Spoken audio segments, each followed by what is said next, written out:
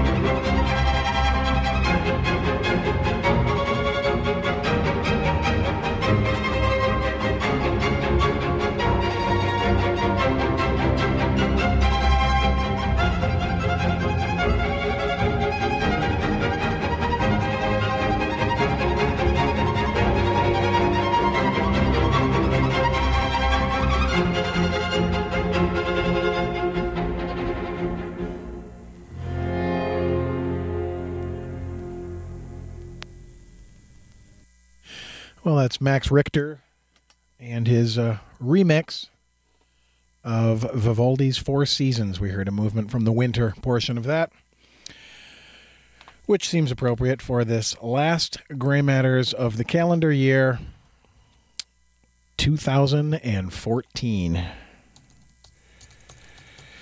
it's hard to believe that the year is nearly over.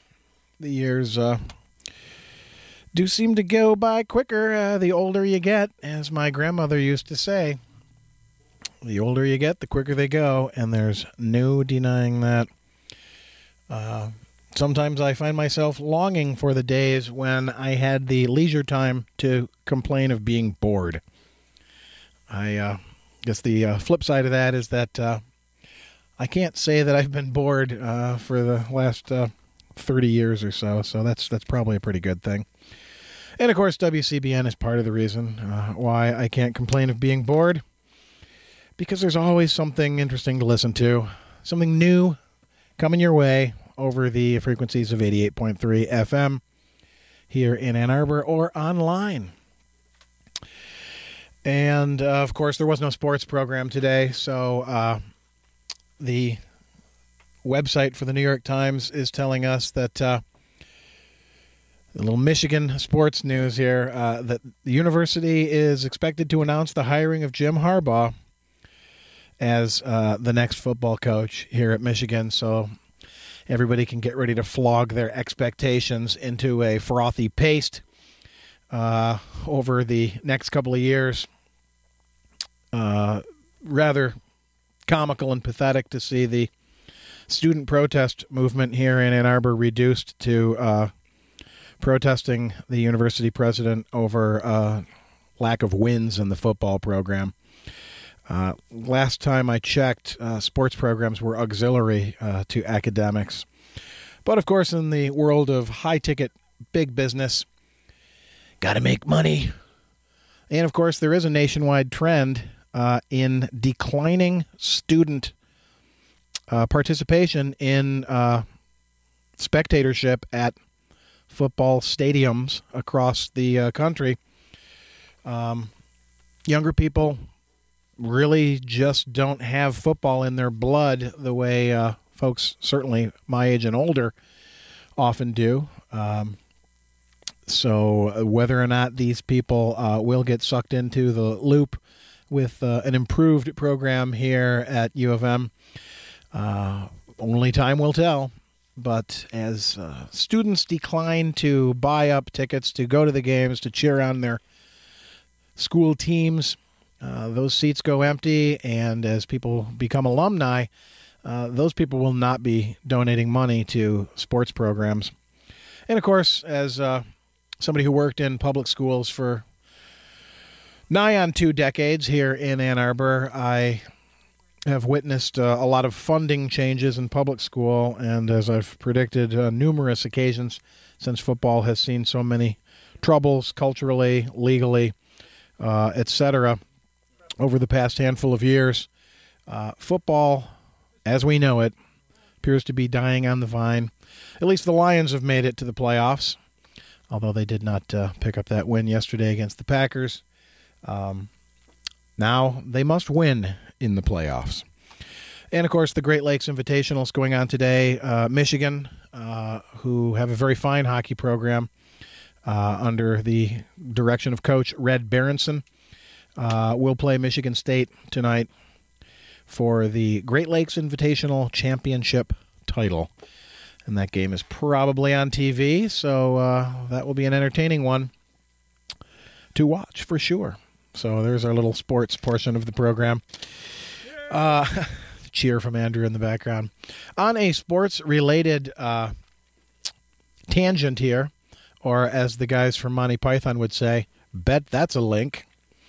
One of my favorite news photos from the year occurred in the Financial Times, October 20th of 2014. Runners mask the effects of Beijing smog. And the brief little article is as follows. Heavy pollution forced many of the tens of thousands of runners in the 34th Beijing International Marathon to don face masks and use wet sponges during the race in the Chinese capital. Some participants in the race used gas masks, as Beijing's environmental center said that the air quality was, quote, severely polluted, close quote, the most serious rating in China's measure of air quality. I guess one notch up from severely polluted must mean you're going to die if you breathe this air. The article continues, such a level of pollution comes with a warning for children, the elderly, and the ill to stay indoors, and for everyone to avoid outdoor activities. Like, for example, running in a marathon, where you're stressing your physical shell to its utmost limits in severely polluted air. Why this would be a good idea for anyone to do, even the healthy and most fit individual, seems to me bizarre, to say the least. The photo in question amuses me for a couple of reasons. First of all, you see lots of people in this crowd running with the masks on. And, of course, as you stress your body, you breathe deeper, you breathe harder, so these pollutants are, you can filter some of them out with the mask, but I don't think you can filter them all out when your cardiovascular is pumping that long, over that many miles. But the woman in the foreground of this photo is cruising along. She's got her face breath mask protector. It's not a gas mask, just one of those little surgical mask things. But she's holding her smartphone up to her face as she runs. So, in other words, she's on this marathon run, which is 24 miles, 26 miles, something like that.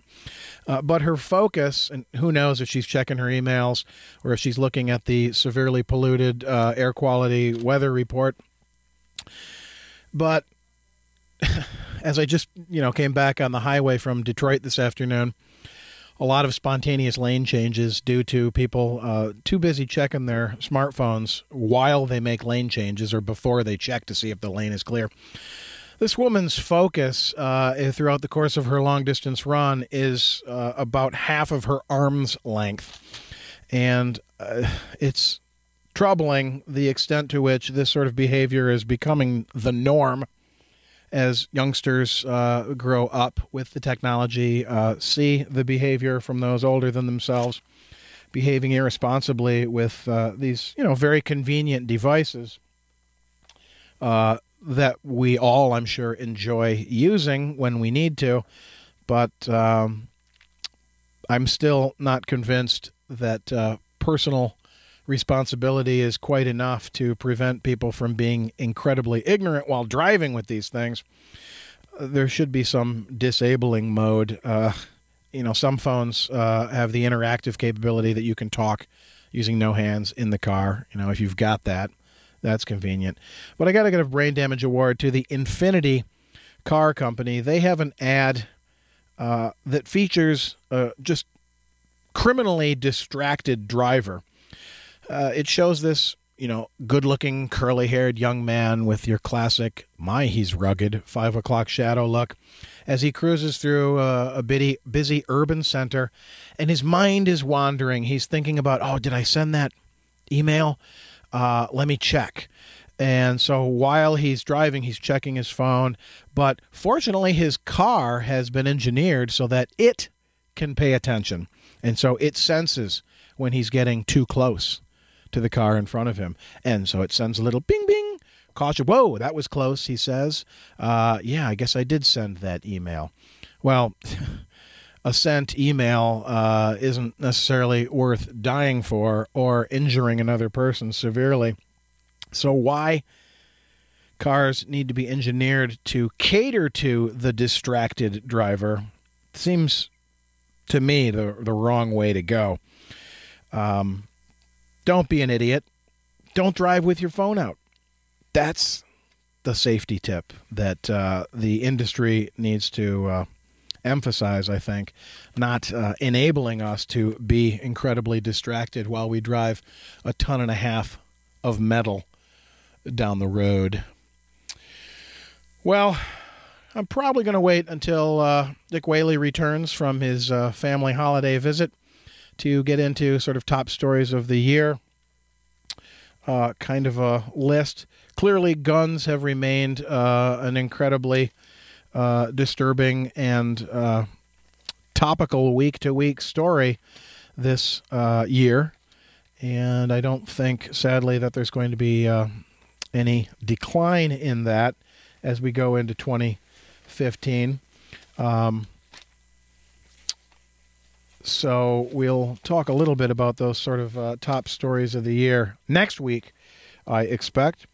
But I do have some other year-end pieces to get to here, which we'll do in just a moment after a little bit more of the Max Richter here on WCBN FM Ann Arbor.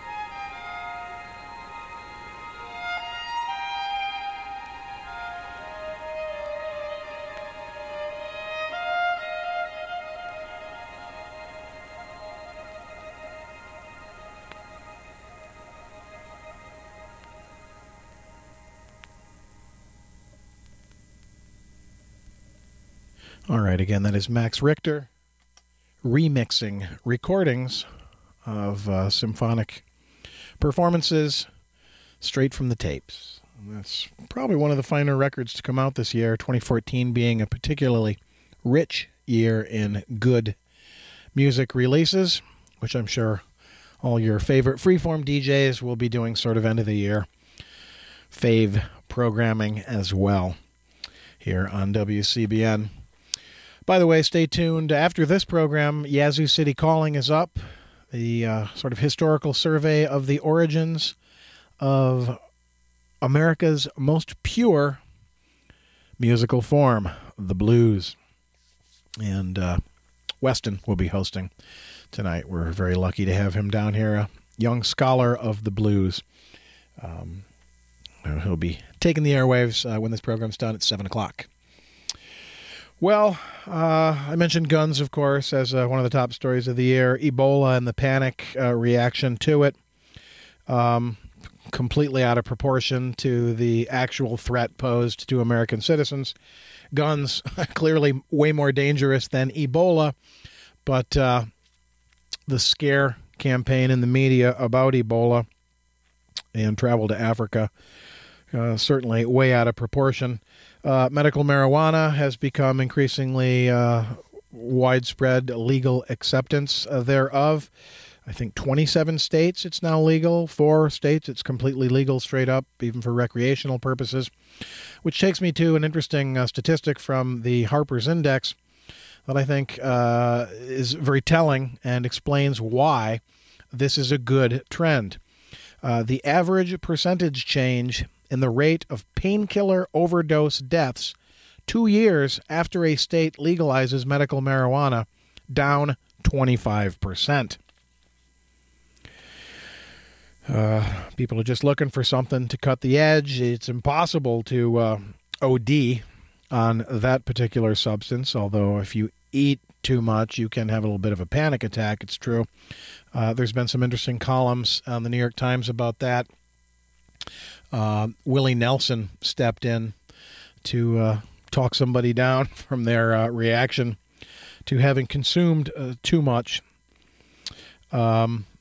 We talked about that a little bit earlier in the year. But since I've got this Harper's Index page out here, I'm going to share this football-related statistic. Portion of former NFL players expected to get dementia due to the high number of head injuries they suffer over a lengthy career, which goes back to youth football through college and into the pros. According to a report prepared for the league, 3 in 10 pro football players can expect to end up with dementia. Wow. 1/3. Those guys make big money. Some of them have very short careers. Usually it's injury-related shortenings. But that's a dangerous gig if you've got a 1 in 3 chance of ending up with dementia due to the kinds of injuries that you've been exposed to. Let's go to this clipping from, again, the October 20th edition of the Financial Times. These are some things that I've been sitting on for a little while. This is an interesting one because it has to do with the aging demographic. By the year 2050, those aged over 65 will outnumber children under 5. This, of course, has all sorts of implications for society at large. But industry, since it needs to plan ahead, needs to accommodate these shifts in demographics in order to stay competitive. And Ford Motors is one of these companies that's trying to tap into the growing market of wealthy over 60s by developing a driving seat that can detect a potential heart attack and bring the car safely to a stop. This is by Henry Foy and Andrew Ward. The global spending power of the now elderly baby boomer generation, who have more money, live longer, and are more active than their parents, will reach $15 trillion By 2020, Euromonitor has forecast consumption spending among those aged 60 and over rose 50% faster than those under 30. In the past 2 decades, no surprise there, those under 30 are struggling to get the professional jobs that once paid considerably better. For example, teaching. Often a respected job. Well, it may be in other countries.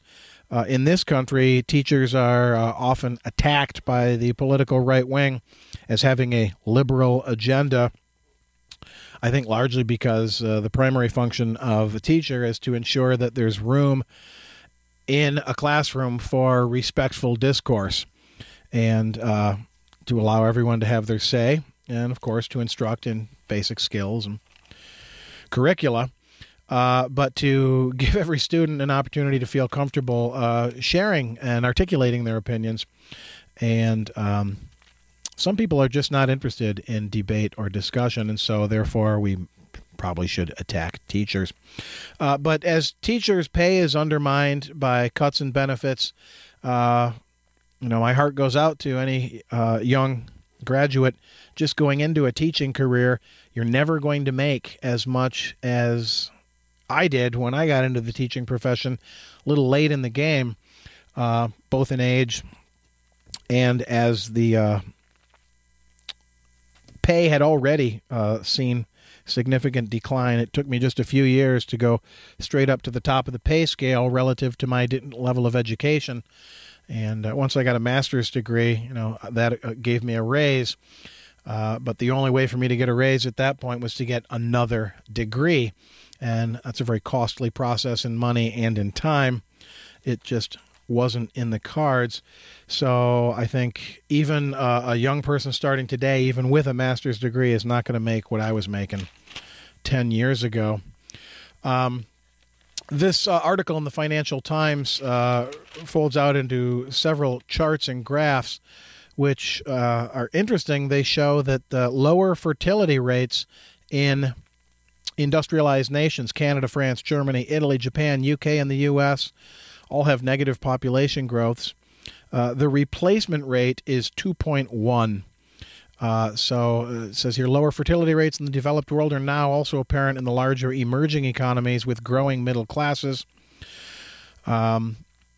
India has an adequate replacement rate, fertility above the level needed to maintain the population. Nations face a shortage of younger workers and consumers. And so countries that are emerging with a surplus replacement rate are Brazil, China, India, Indonesia, Mexico, Russia, and Turkey.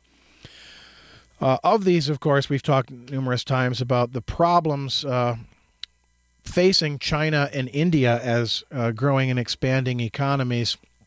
The population bases there are so huge, and the infrastructural capabilities to keep up with that growth are, as we can see from the severely polluted air in China, not necessarily top-notch. So who knows how long they will be economic growers before that sort of all falls apart on them. Brazil, I think, has probably a better chance. Russia, who knows, because the current oil prices are, as we talked about last week, probably largely engineered to inhibit the growth of Russia's economy. So it's a little hard to predict the future there. We'll see how long these prices stay this low. Since I've been talking a little bit about teachers and wages here and younger workers not able to find jobs with the kind of pay that their parents enjoyed, I'm going to play you a short little something here that was mailed to this radio station in April 2013. It's just been laying around, and I find this worthy of a brain damage award or even maybe special a BS award. It's pre-recorded promotional announcements, sort of PSAs that you hear throughout the broadcast day on this and all radio stations.